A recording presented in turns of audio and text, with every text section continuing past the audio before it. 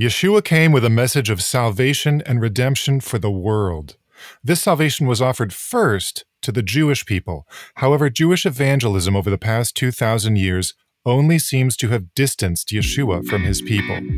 Missionary is a dirty word in Judaism, and there are some good historical reasons for that. So, what should we do, or what can we do to bridge the gap? Messiah Podcast is brought to you by First Fruits of Zion, providing Messianic Jewish teaching for Christians and Jews. Put your hand in mine together. We will walk in harmony. Let me introduce you to my teacher, the rabbi from the Galilee.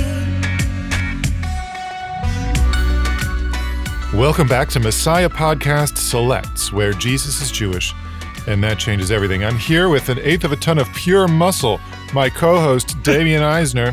How you doing? You get any sets in today? Any reps? Of course I did. That's my mental conditioning for these podcasts. So, yeah. You're mentally and physically 100%. Well, that's good, because today we're dealing with a topic that is... it's a difficult topic. It's a sensitive topic, Jewish evangelism. And, no, this is easy stuff. I don't know, man. I feel like no matter what we say about Jewish evangelism, we're going to upset somebody. But on the other hand, I think that's okay, because there's a lot that needs to be said.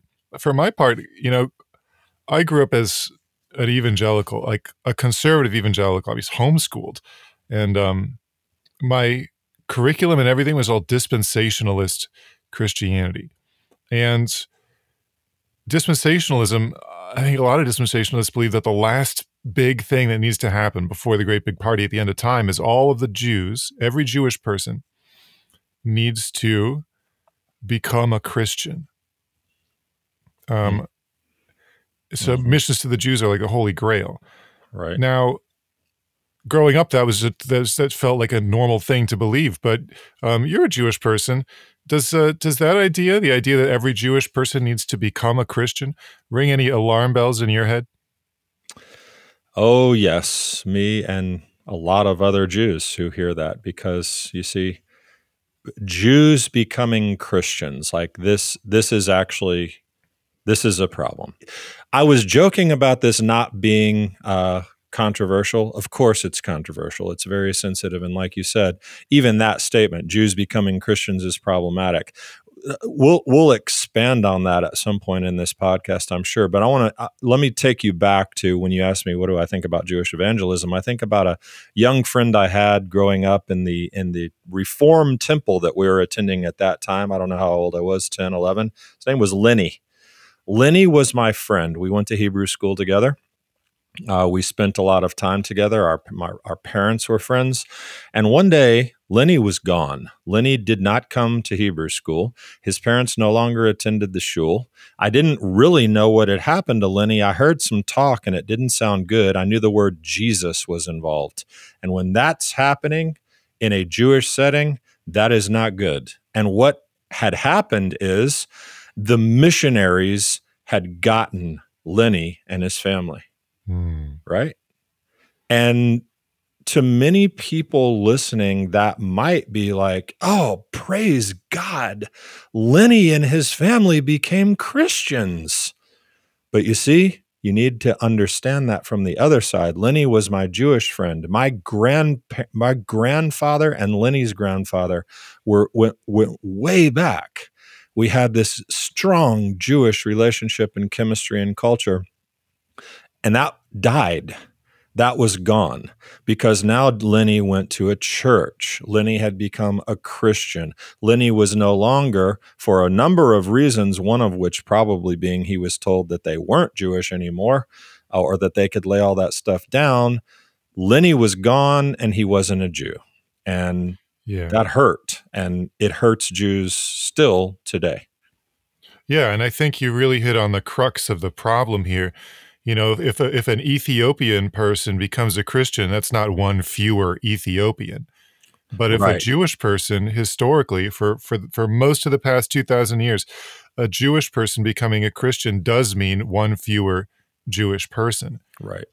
And if you take that to its logical conclusion, saying every Jewish person needs to become a Christian sounds like you're saying we need to have no more Jewish people, which is horrific.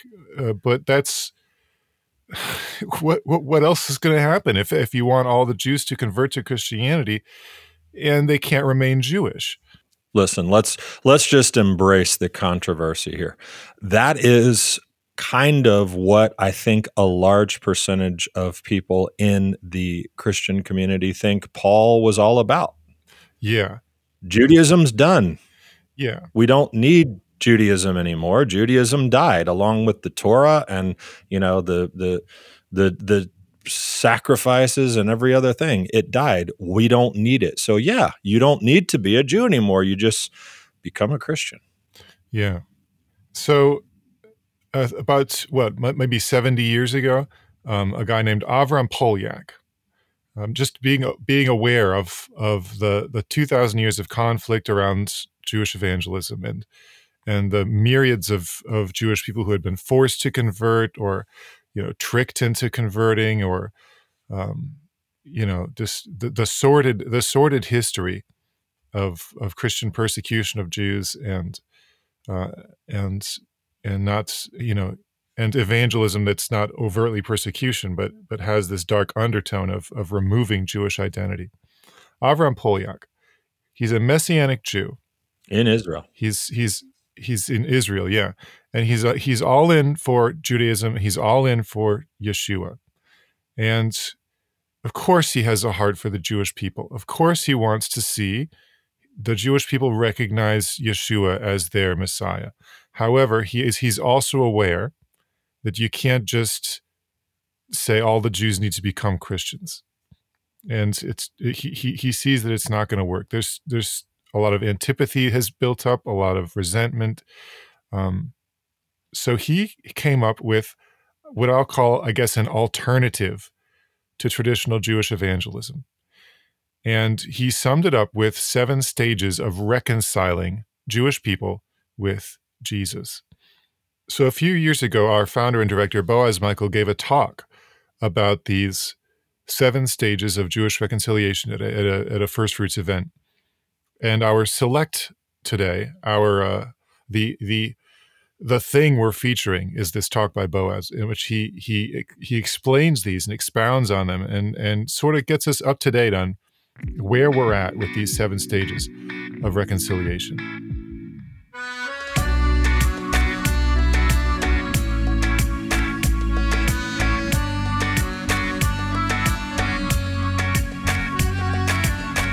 If you want to know the Jewish Jesus, don't miss out on a free subscription to Messiah Magazine, where you'll discover his life and teaching, learn about the biblical festivals, and get connected with Israel.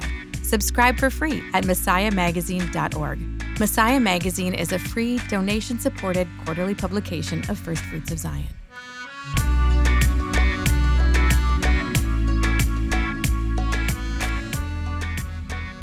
I'm going to be presenting 7 stages or steps of reconciliation. I'm going to be drawing from some of the work of Avram Polyak. I'll introduce you to his key thought here in a second. But reconciliation is bringing things together, restoring things, making parties that were once separate, back together, bringing a bond, a closeness, reconciling. And I want to present the idea of time as a force. Time as a force. In fact, time may be one of the greatest forces. That through time, we see change. Through consistency within those minutes, those hours, those weeks, those months, we see change. We can bring reconciliation. Paul Philip Levertov says this. He says, like dense hedges of thorns, opposition and prejudice rise up between Judaism and Christianity. One cannot pass through without a difficult struggle and painful wounds. An exchange of religious thoughts between the harshly sundered worlds of Judaism and Christianity appears difficult. So what he's saying here is that there's a a dense hedge of thorns that has like been erected between Judaism and Christianity. And one can't pass through this hedge without difficult struggle and painful wounds. This is true. This is true. There has been this wall that has been erected between Judaism and Christianity, or people of the Torah and people of the Messiah, belief in Yeshua as the Messiah. And it's nearly impossible to have a dialogue or discussion about one or the other in those two separate camps. And this is where we in Messianic Judaism find ourselves. We are on this dual mission. We are concerning ourselves with two separate reconciliations at the same time, or at least we should be. Reconciling Yeshua as the Messiah back to his people, as a brother, as a teacher within the framework of the Jewish people, as the Messiah. And we're trying to reconcile the nations back to their relationship to the people of Israel, to the Messiah of Israel, to the Torah of Israel. And every one of us that are a part of this, we have this dual mission that's taking place. We believe this to be true. This is a Polyak quote. He says, if the Bible is true and Yeshua is the Messiah, the King of the Jews, then the Messianic Jewish movement is the most important phenomenon of our time. It's a distinguishing feature indicating the world has come to a turning point. We are part of the Messianic Jewish movement, and what is so important about our phenomena? Perhaps it's that we are in that center place and we are equipped and qualified, knowledgeable to communicate to these two different worlds to bring reconciliation. Restoring the Jewish people back to their Messiah and restoring the nations back to the people of Israel, the foundations of Israel. Messianic Judaism offers a message of prophetic reconciliation to both the Jewish people about the Jewish Messiah and to the people of the nations about God's end-time plan and promises through the people and the scriptures of Israel. But the truths represented by Messianic Judaism, the revelation that we've received by the grace of God, cannot be handled cavalierly. They raise profound implications. They must be studied, they must be understood, and they must be carefully communicated. Those of us in Messianic Judaism, we must be serious and devout about what we represent. Messianic Judaism should not be about circle dancing, shofar blowing, crazy, like that type of stuff. It should be about devout study of God's Word, of reconciling our lives back to a biblical foundation of mitzvot. That's what should be the earmark, the trademark, the brand of Messianic Judaism. That takes patience, it takes seriousness, it takes us all being measured and making sure that every step, every decision, every choice, every taking on of a mitzvah, everything that we do comes with thought and care and consideration of the implications and all of these things. So we represent something, I think, profound. We feel that Messianic Judaism and the Messianic Jewish perspective is the most important phenomena of our time. Its truth is so precious that we should not spoil it by disrespectfully asserting ourselves, belittling others, but rather embracing the truth. For everyone who exalts himself will be humbled, and who humbles himself will be exalted.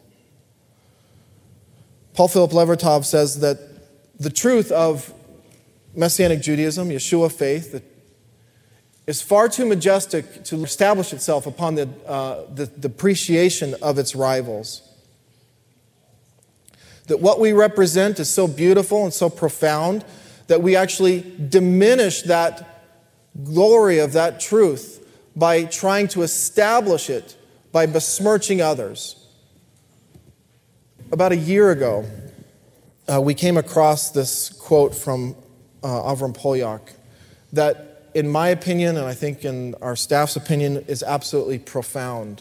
It defined in many ways, or it articulated in many ways, everything that we felt in the most beautiful simplicity.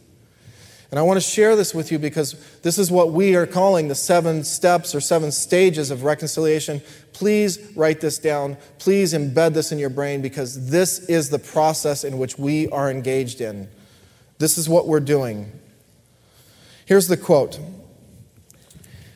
It says, "Never have the Jewish people been so near to the idea of the kingship of Jesus.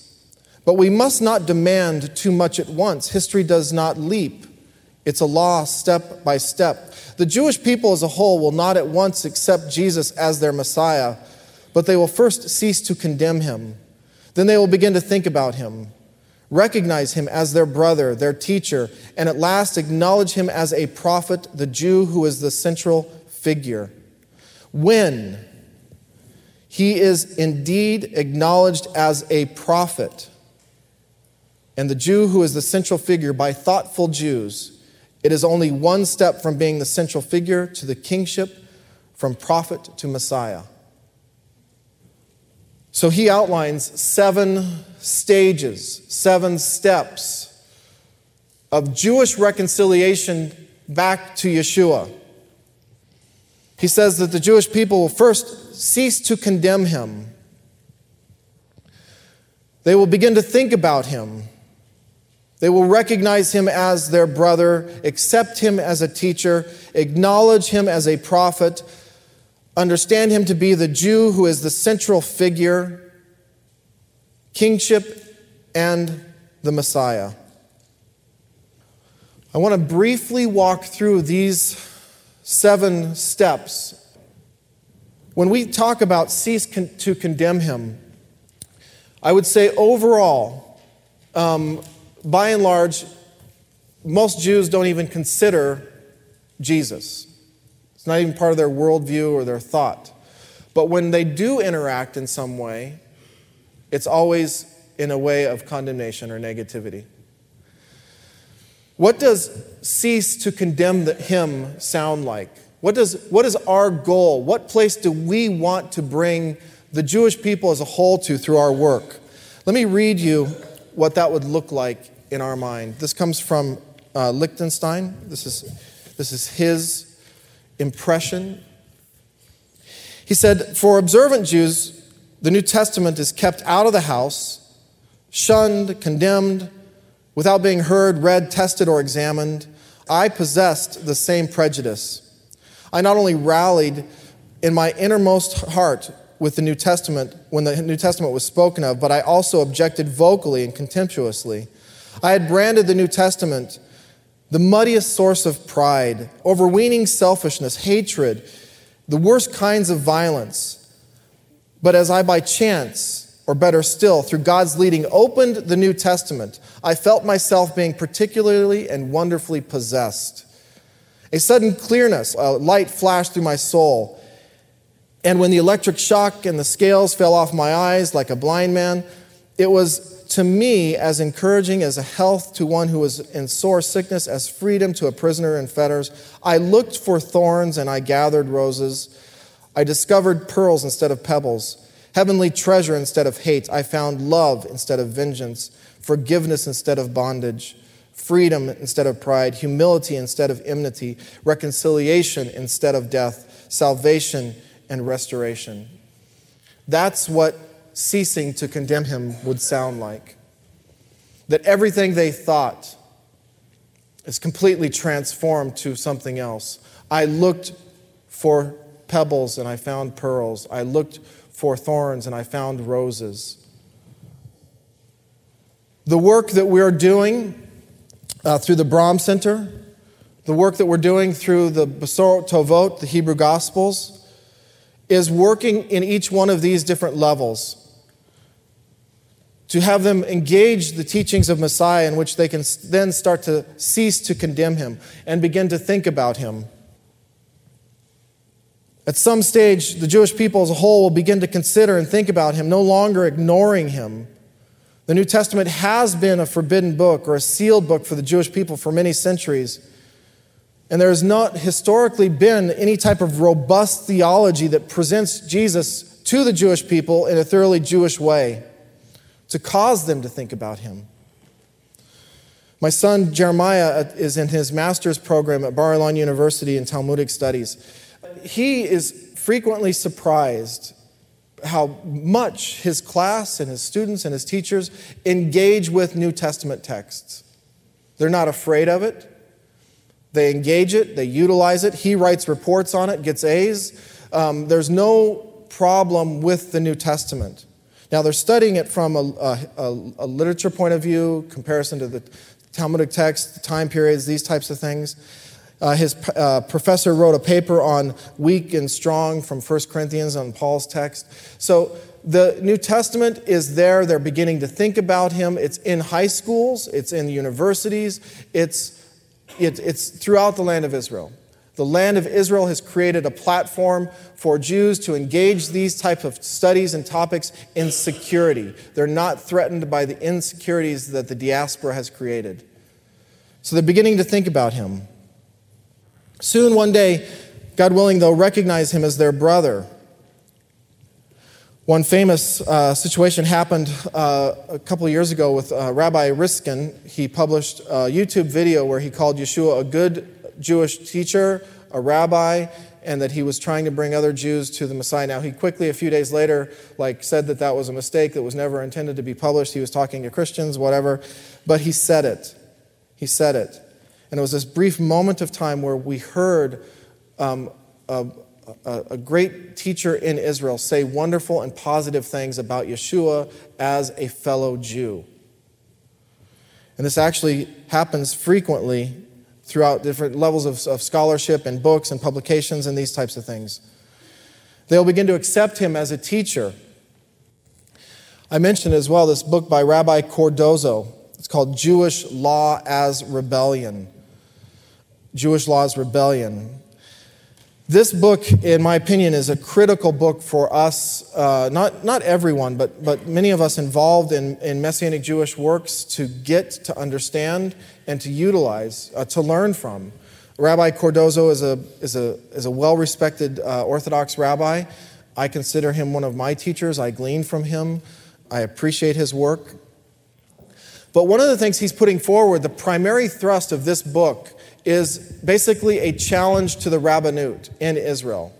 So it's an internal discussion where he's challenging the rabbinute and some of the standards that have been set up for the Jewish people in terms of observance. And he's saying that Jewish law has exceeded its intention and is making Judaism a burden. And that if the rabbinute doesn't change and address issues of halacha, properly, that Judaism will no longer be an appeal to people and Judaism will lose its bearings. This is multifaceted. So maybe a couple of years ago now, a restaurant in the Shuk called Pasta Basta had a certificate of being kosher from the rabbinute. And they would have Orthodox people come and eat food there because they could see the certificate that they were kosher. But the owners of Pasta Basta said, we are paying a lot of money to have this certificate here.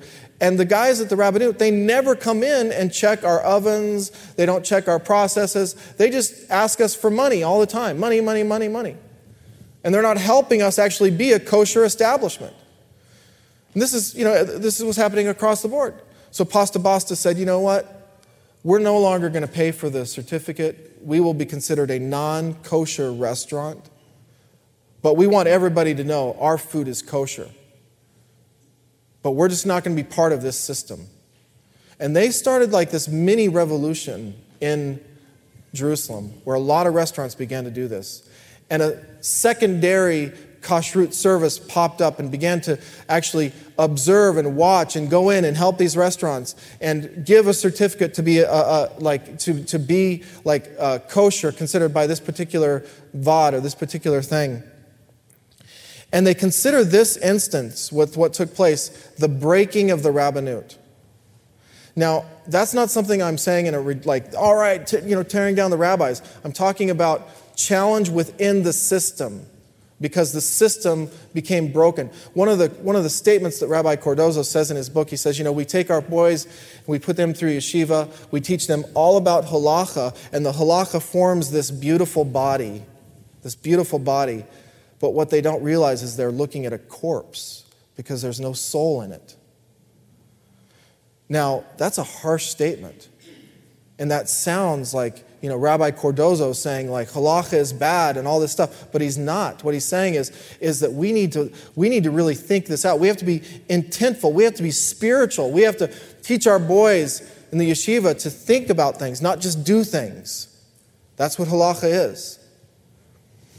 And it's this book, and when you're reading this, you're saying, I've heard this before. I've heard similar challenges and similar concerns before. And then you realize that you're hearing words very similar to some of the challenges that Yeshua put forward. He wasn't trying to destroy halacha. He wasn't trying to take away from the Torah. He was trying to say, wait a minute, we want to make sure that we're doing this right, that we're not just having a body with no soul. So when we talk about accepting him as a teacher, I think it is incumbent upon us to be able to link the teachings of Yeshua to teachings like what Rabbi Cardozo is putting together and putting forward. Because what it does is it in many ways shows that he was not doing what he's been accused of doing, but he is Rabbi Cardozo is very much in the same spirit as a reformer, as a challenger, to make sure that the Jewish people are not just doing things, but they're being the people of God. Reading Rabbi Cardozo's book is phenomenal on that level. It's powerful. This next stage of acknowledging him as a prophet, this is one of our most important descriptives of who Yeshua is. And I have to give Aaron Eby the credit for the brilliance of making this connection, because it's allowed us to articulate Yeshua within thoroughly Jewish terms of redemption,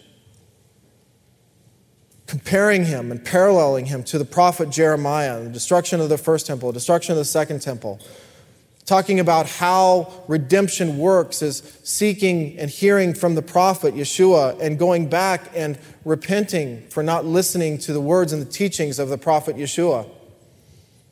I wish I had time and liberty to spend on this topic itself, because when we talk to Jewish people at the Brahm Center, when we're engaged in discussions, this is all we talk about, this point right here, because this makes sense to Jewish people. And it brings Yeshua closer to the Jewish people when we cast him in this framework as a prophet of the destruction of the temple. They did not listen. The destruction came. We are currently in the exile. How do we get out of exile? How do we get the temple reestablished? We go back to the prophet that forecast the destruction, and we listen to his words. At some point, God willing, the Jewish people will acknowledge and see Yeshua as the central Jewish figure. That as it's said, the entire world was created on behalf of Messiah, and then linking Messiah to Yeshua and seeing how he is at the center place of the redemption and the hope and the glory of the people of Israel. And then this is the stage that we all long for, kingship and messiahship. So at First Fruits of Zion and Vine of David and the Brahm Center, and now through Torah Club, through all of these efforts, we're fighting to remove all of the obstacles that have been created by us, the church, our forefathers, the world, that stop the Jewish people from reconciling and recognizing Yeshua as a brother, as a teacher, as a prophet. We're active in every one of these layers. And we're working through this dense hedge of thorns. And we're struggling. Classic Jewish evangelism skips points 1 through 6. and they go directly to point 7. And they tell Jews to accept Jesus as the King and the Messiah. That's exactly what happens. And what happens when that is done is we turn Jews into Christians because they do not recognize him as a brother, as a teacher, as a prophet, the central figure. We don't reconcile them back to the Jewish people and back to the idea of Jesus as the brother and the teacher and the prophet of the people of Israel. We just have them go right to point 7 and accept him as the King and the Messiah, and we turn Jews into Christians. That's what takes place. This is why it's important that all of us are engaged in each one of these levels, because the work that we're doing of restoring him back into the proper Jewish framework is enabling us to communicate him on all of those levels. A few months ago, I was sharing these 7 points at the Brahm Center, and I was sharing it to a group of Dutch pastors, I think about 30 pastors from Holland, that are part of a center in Holland that is in relationship with the Brahm Center, where they send their pastors to the Brahm Center 2 times a year to hear various lectures and teachings. And we shared this list, and one of the ladies got so excited. She stood up in the middle of the lecture, and she ran to the board where we had the screen and the list. She interrupted the teaching. She took over the class. And she said, "Look at this. Look at this." She said, "This is exactly what we need to do." Boaz is here sharing about reconciling Yeshua back to the Jewish people, but consider this. How about we as Christians, our reconciliation, that we cease to condemn them, the Jewish people, that we begin to think about them, the Jewish people, that we recognize them as our brother, that we accept them as our teacher or as a teacher. We acknowledge them as a prophetic people, the Jewish people as the central figure in God's plan and kingship in the Messiah, that the Jewish people are no longer, or they're the head, they're no longer the tail, and the Jewish Messiah is the Jewish Messiah. So these 7 points of reconciliation are what we're laboring towards. All of these things are a critical part of the restoration that we long for, and time is a force, and time will allow us, with God's help, the ability to change and transform the world for the sake of the King.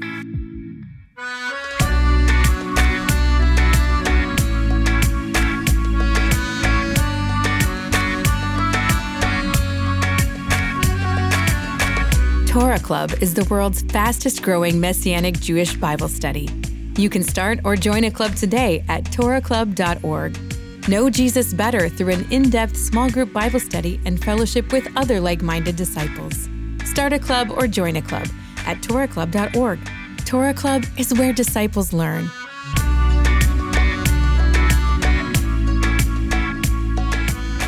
Well, what a fantastic talk by Boaz, based on just one sentence from Avram Poliak about these 7 stages, which, again, to recap, are that someday the Jewish people will cease to condemn Yeshua. They'll begin to think about him. They'll recognize him as their brother, accept him as a teacher, acknowledge him as a prophet, acknowledge him as a Jew who is the central figure, and then finally kingship and the Messiah, which sounds like 2, but long-time listeners will know that Messiah comes from Mashiach, which means anointed, and it's a reference to the kingly anointing, like when Samuel anointed Saul, or when Samuel anointed David, or Zadok anointed Solomon, just a kingly anointing. But anyway, I think a key takeaway here is that, well, first of all, I love that Avram Poliak wants to see Jewish people follow Yeshua. He's not principally against reintroducing Jesus to the Jewish people. He's all for it. However, like the point is, you can't skip these first 6 steps because of everything that's happened over the past 2,000 years. You can't skip these first 6 steps and just jump right to, hey, Jesus is the Messiah. You have to start with that first one, cease to condemn him. Why did they condemn Yeshua in the first place? Because they've been told he wants to get rid of Judaism and get rid of Jewish identity. And this has to be cleared up first. You have to start with this first step and not skip to the end. It's interesting. He's condemned not because of what he said, but because what other people have said about him. That clarification is easy to make, but the people who are presenting Yeshua to Jewish people, they first need to know who Yeshua actually is. You know what I'm saying? Yeah. I mean, that's been a problem for millennia, that the identity of Jesus was radically changed within 3 centuries of his resurrection.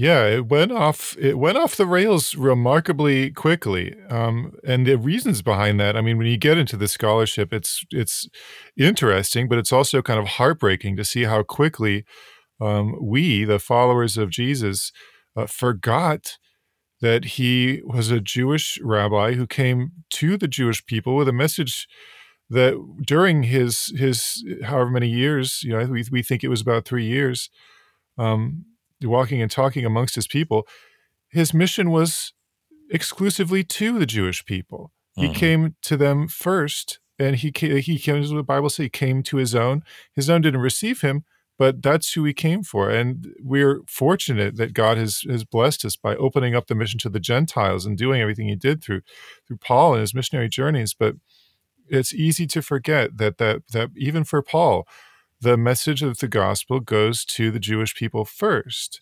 because that's the center, and that's our whole radial proleptic ecclesiology that we're not going to get into here. But it didn't make sense to the second or third generation of disciples, and they just sort of forgot that the whole Jewish element. And with that gone, you have to almost make something up. And all the images of Jesus that I see today, and I wrote about this in a book called Yeshua Matters. The images of Jesus I see today, we've got Democrat Jesus, Republican Jesus, white Jesus, and black Jesus, and he's not any of those things. We have to fill in the gap of the things we don't understand. We have to fill it in with something, and so we just sort of project the things we like onto Jesus because we think that that's a Jesus we can live with. We need to remember that he is a Jewish rabbi, and we need to change our vision of who he is.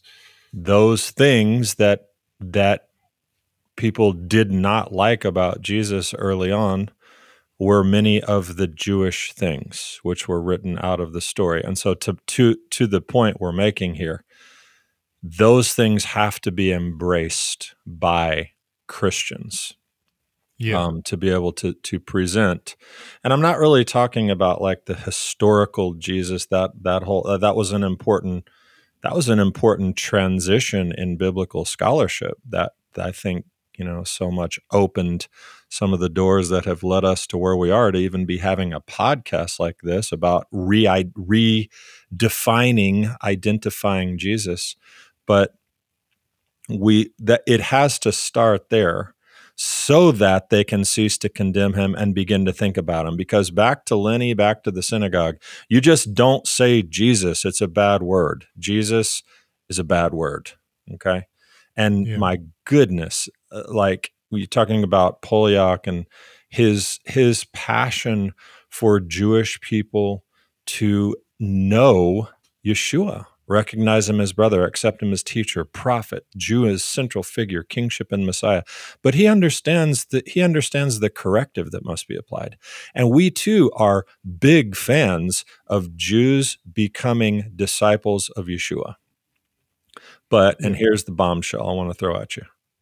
Okay, I'm ready. Are we fans of Jews becoming Christians?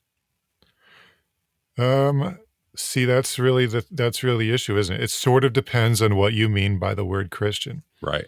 because again, for most of the past 2,000 years, Christian was synonymous with like not Jewish. Like you couldn't be both. You couldn't be a Jewish Christian. You had to leave it behind. Not even just like the religious aspect, but you had to leave behind Jewish identity.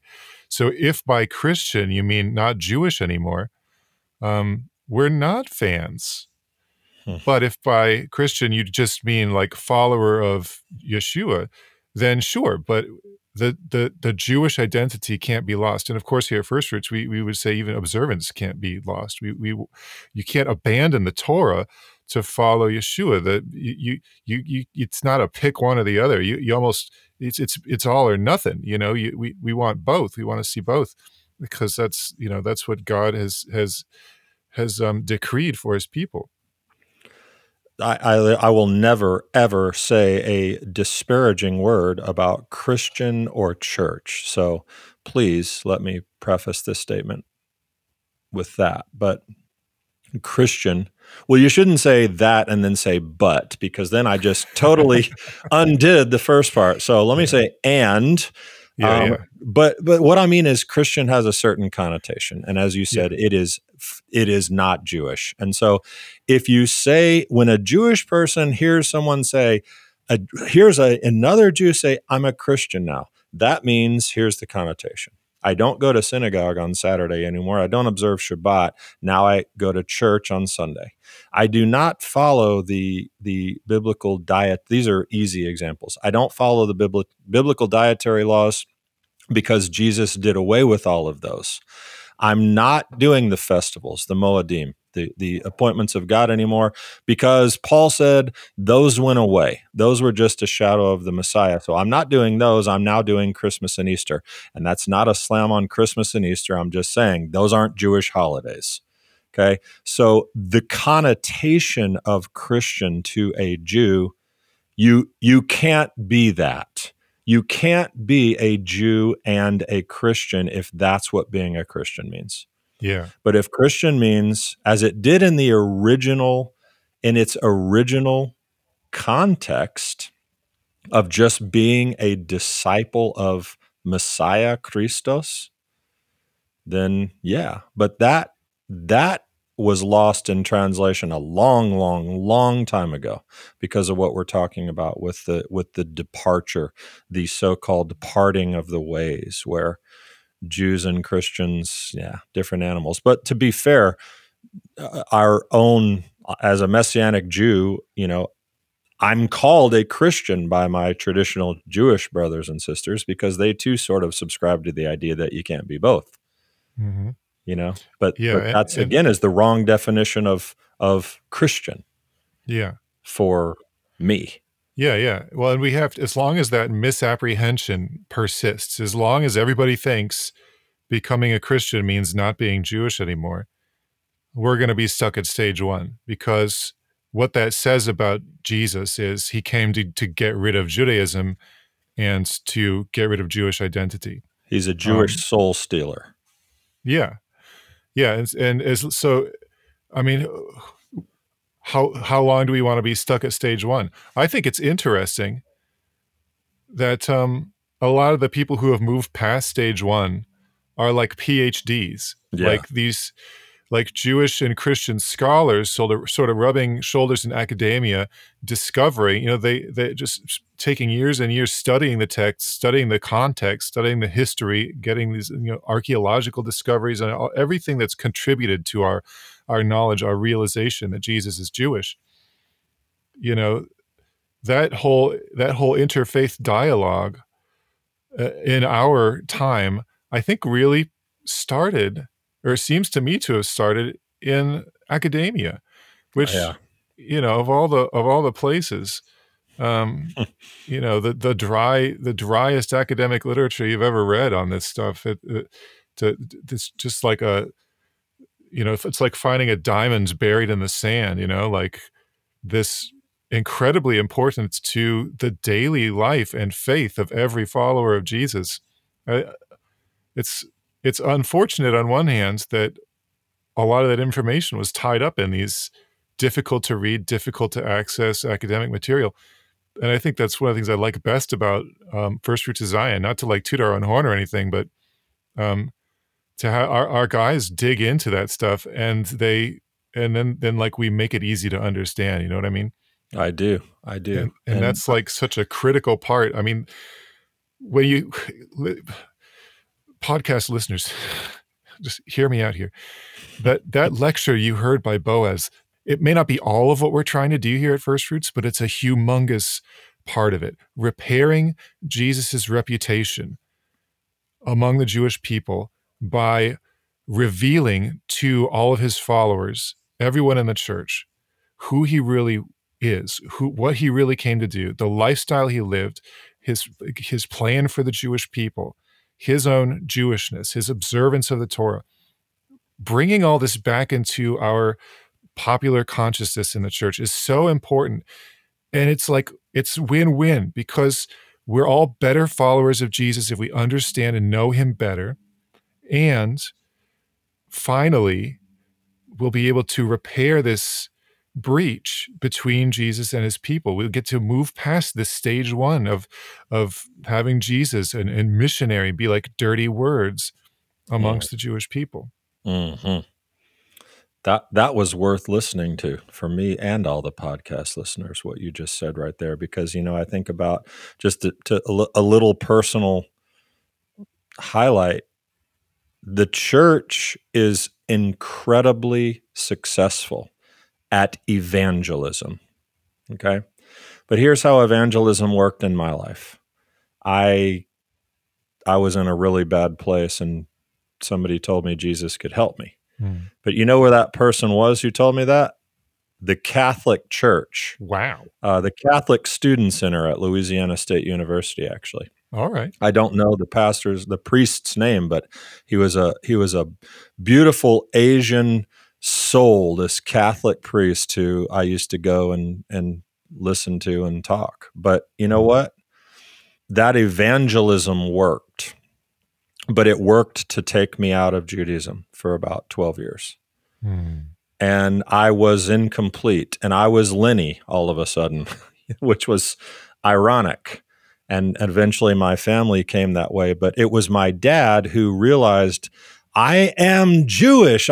This can't be washed out of me. It's not like this is who I am. And so it was my dad who kind of brought us back into the Jewish fold.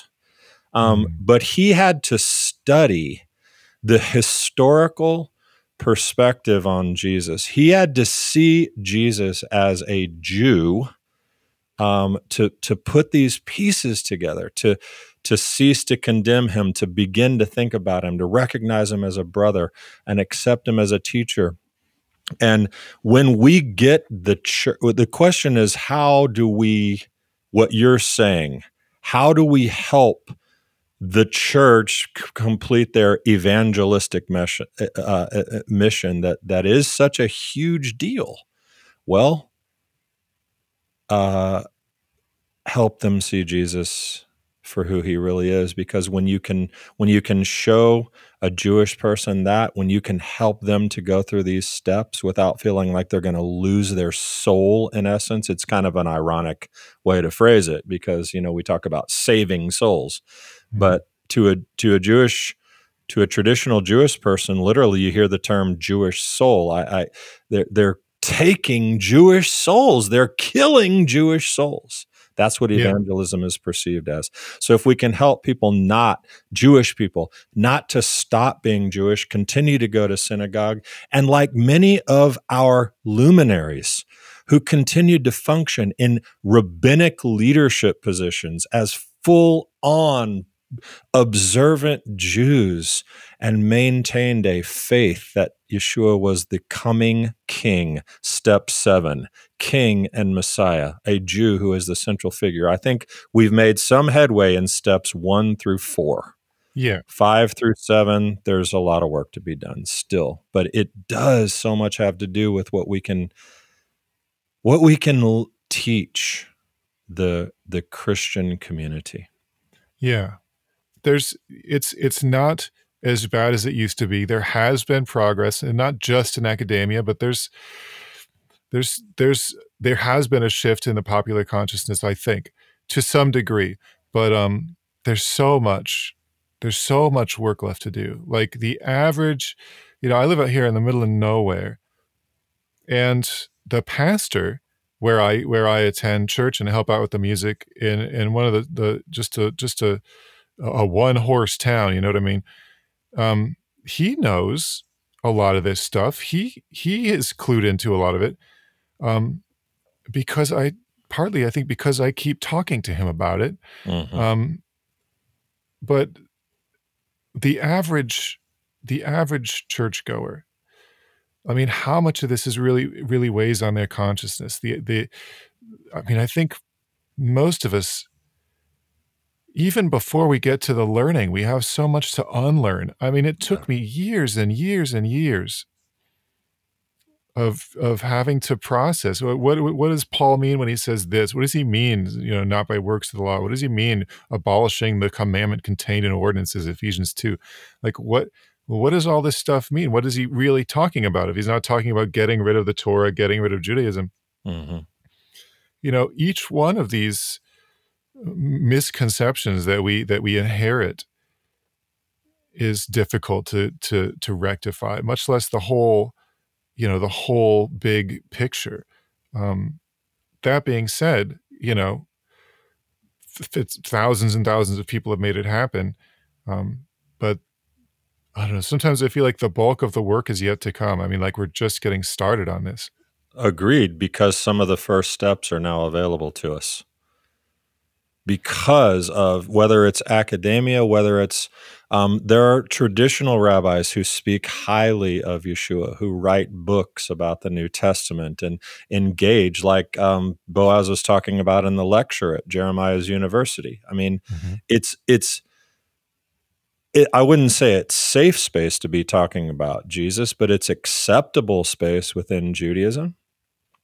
Part of that is because Jewish-Christian relations have improved so much over the last few, probably, 50 years, that there's less of that dishonesty, Yeah. that tainted the tricking, the forced conversions, the all that stuff that was historically so prevalent, murdering Jews who wouldn't accept Jesus. That's the ultimate irony. It's interesting. Just on that side note, I want to point out something that does not work, because the day before we recorded this podcast, someone gave me a tract. A guy I needed some work done, and he was a locksmith, and he showed up and asked me in conversation, "What do you do?" "I'm a rabbi." "Rabbi? Oh, wow." Like super excitement. But do you know what the excitement was? "A Jew. I got to make him a Christian. I got to make him a Christian." Oh, Okay. man. So he gave me a tract. But you know what the first paragraph said?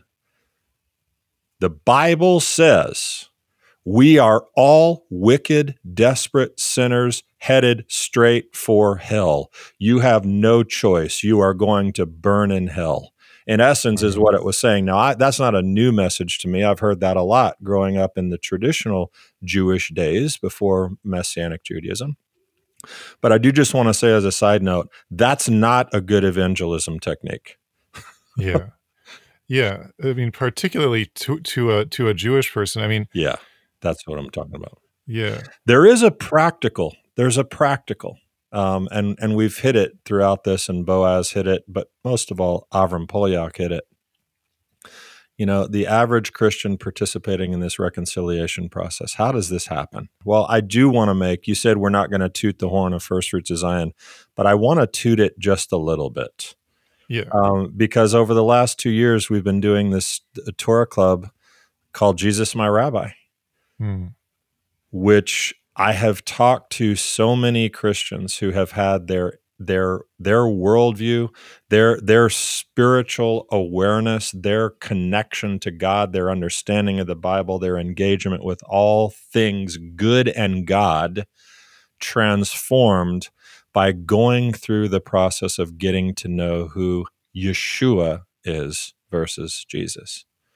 Mm. And anyone who's willing to do that can have an impact. It may not be like notches on your belt of saving Jewish souls, but it is about help Jewish people cease to condemn him, to begin to think about him, recognize him as their brother, accept him as teacher. Those steps are so important, and they've been out of bounds for so long.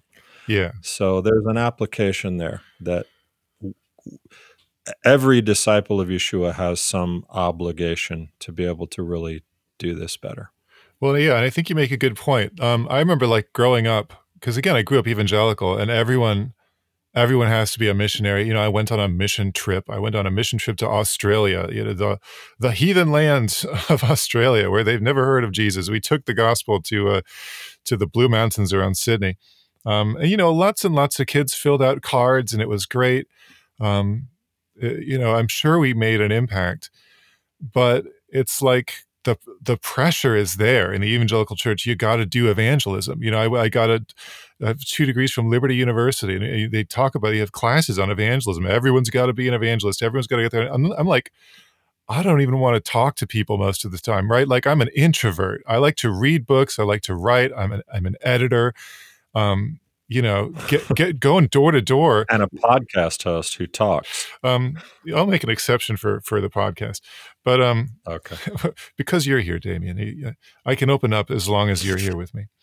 But the pressure. When I was a sophomore at Pensacola Christian College as a ministry major, I had to do like local evangelism. I had to go door to door like every week. Mm-hmm. And every time I would knock on someone's door, I just could feel like, oh, if you screw this up, they're going to hell or whatever. Like, mm-hmm. And it's an incredible like weight to put on yourself. And one thing I really like about these 7 stages of reconciliation is it's so much, like for me, it's so much easier mentally and like socially to think, well, all I have to do, if I can just get someone to realize that Jesus is not their enemy, right? Mm-hmm. If I can just get someone to take one step like that, that's maybe all I need to do. Like, maybe that's all I can do, but like, maybe that's all God expects me to do. Like, I don't have to win this person completely over in this conversation. Like, I don't have to feel the stress of someone's eternal destiny. All I have to do, is something much easier, which is just, did you know Jesus actually didn't come to do with Judaism? He practiced Judaism. He's kosher, Mm-hmm. Just to get that word out. I don't know. To me, there's a lot less pressure there behind that, and it seems more like a more realistic goal. I agree with that. Yeshua talked to people. That's sort of how it worked. There are times when he has great conversations with people, and there's no mention of your eternal destiny depends on, before I leave, you need to acknowledge this and say that I'm your Lord and Savior, and let me take up residence in your heart. Yeah. There's places where he doesn't do any of that. He just heals them. And, but your version of evangelism and what you're taught and what so many people are taught is step 7, say it. It's over. Kingship, Messiah, done. Doesn't work with Jewish people. That's it. It may on very, very, very rare occasions, and I'm being pretty opinionated and bold in saying that, but I've been around a lot of Jewish people. And so step 7, evangelism without that Yeshua engagement, conversation, walking through, and if it is, like you said, even one seed that you get to plant by saying, hey, did you know Yeshua X? Did you know Jesus XYZ? Whatever the thing is. But to the point that I have beaten to death here, you got to know XYZ. You got to know who he is, Yeah. Yeah. And this is true. I think you can think about it on 2 levels, right?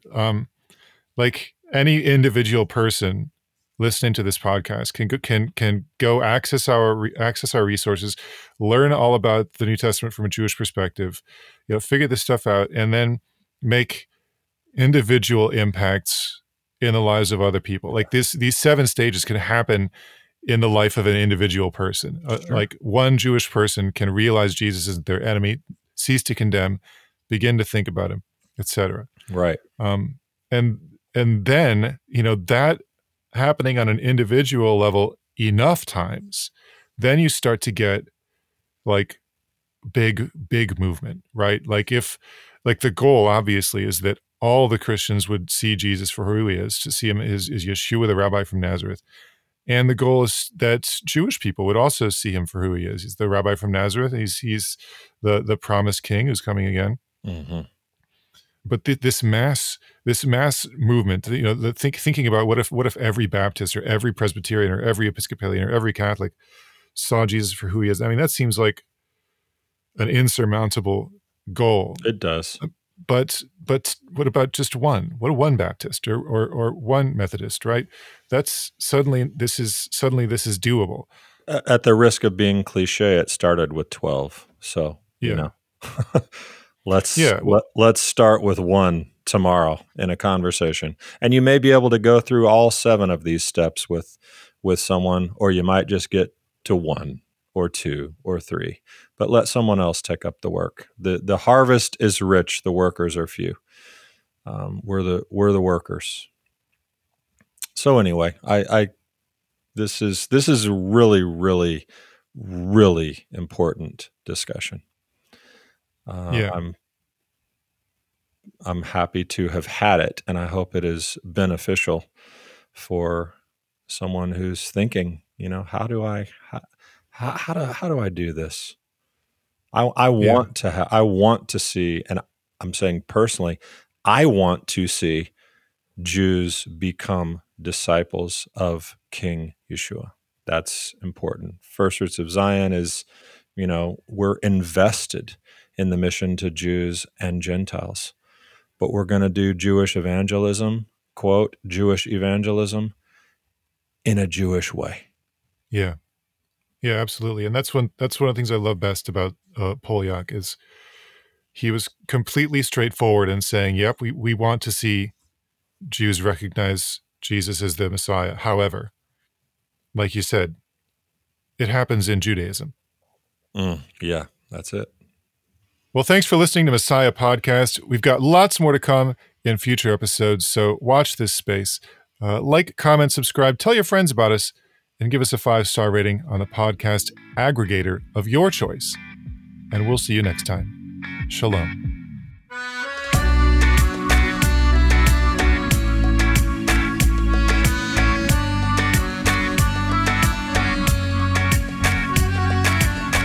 Thanks for joining us for this episode of Messiah Podcast, where Jesus is Jewish, and that changes everything.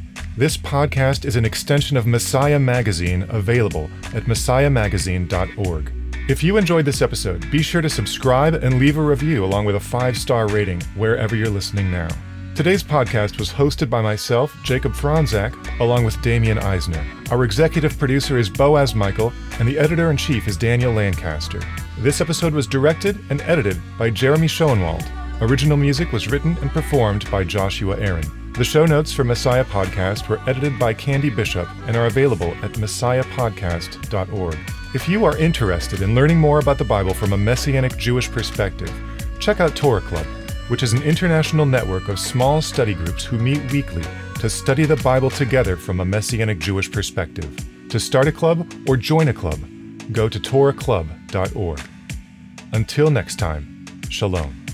Let his word cover you and me, like the waters cover the sea.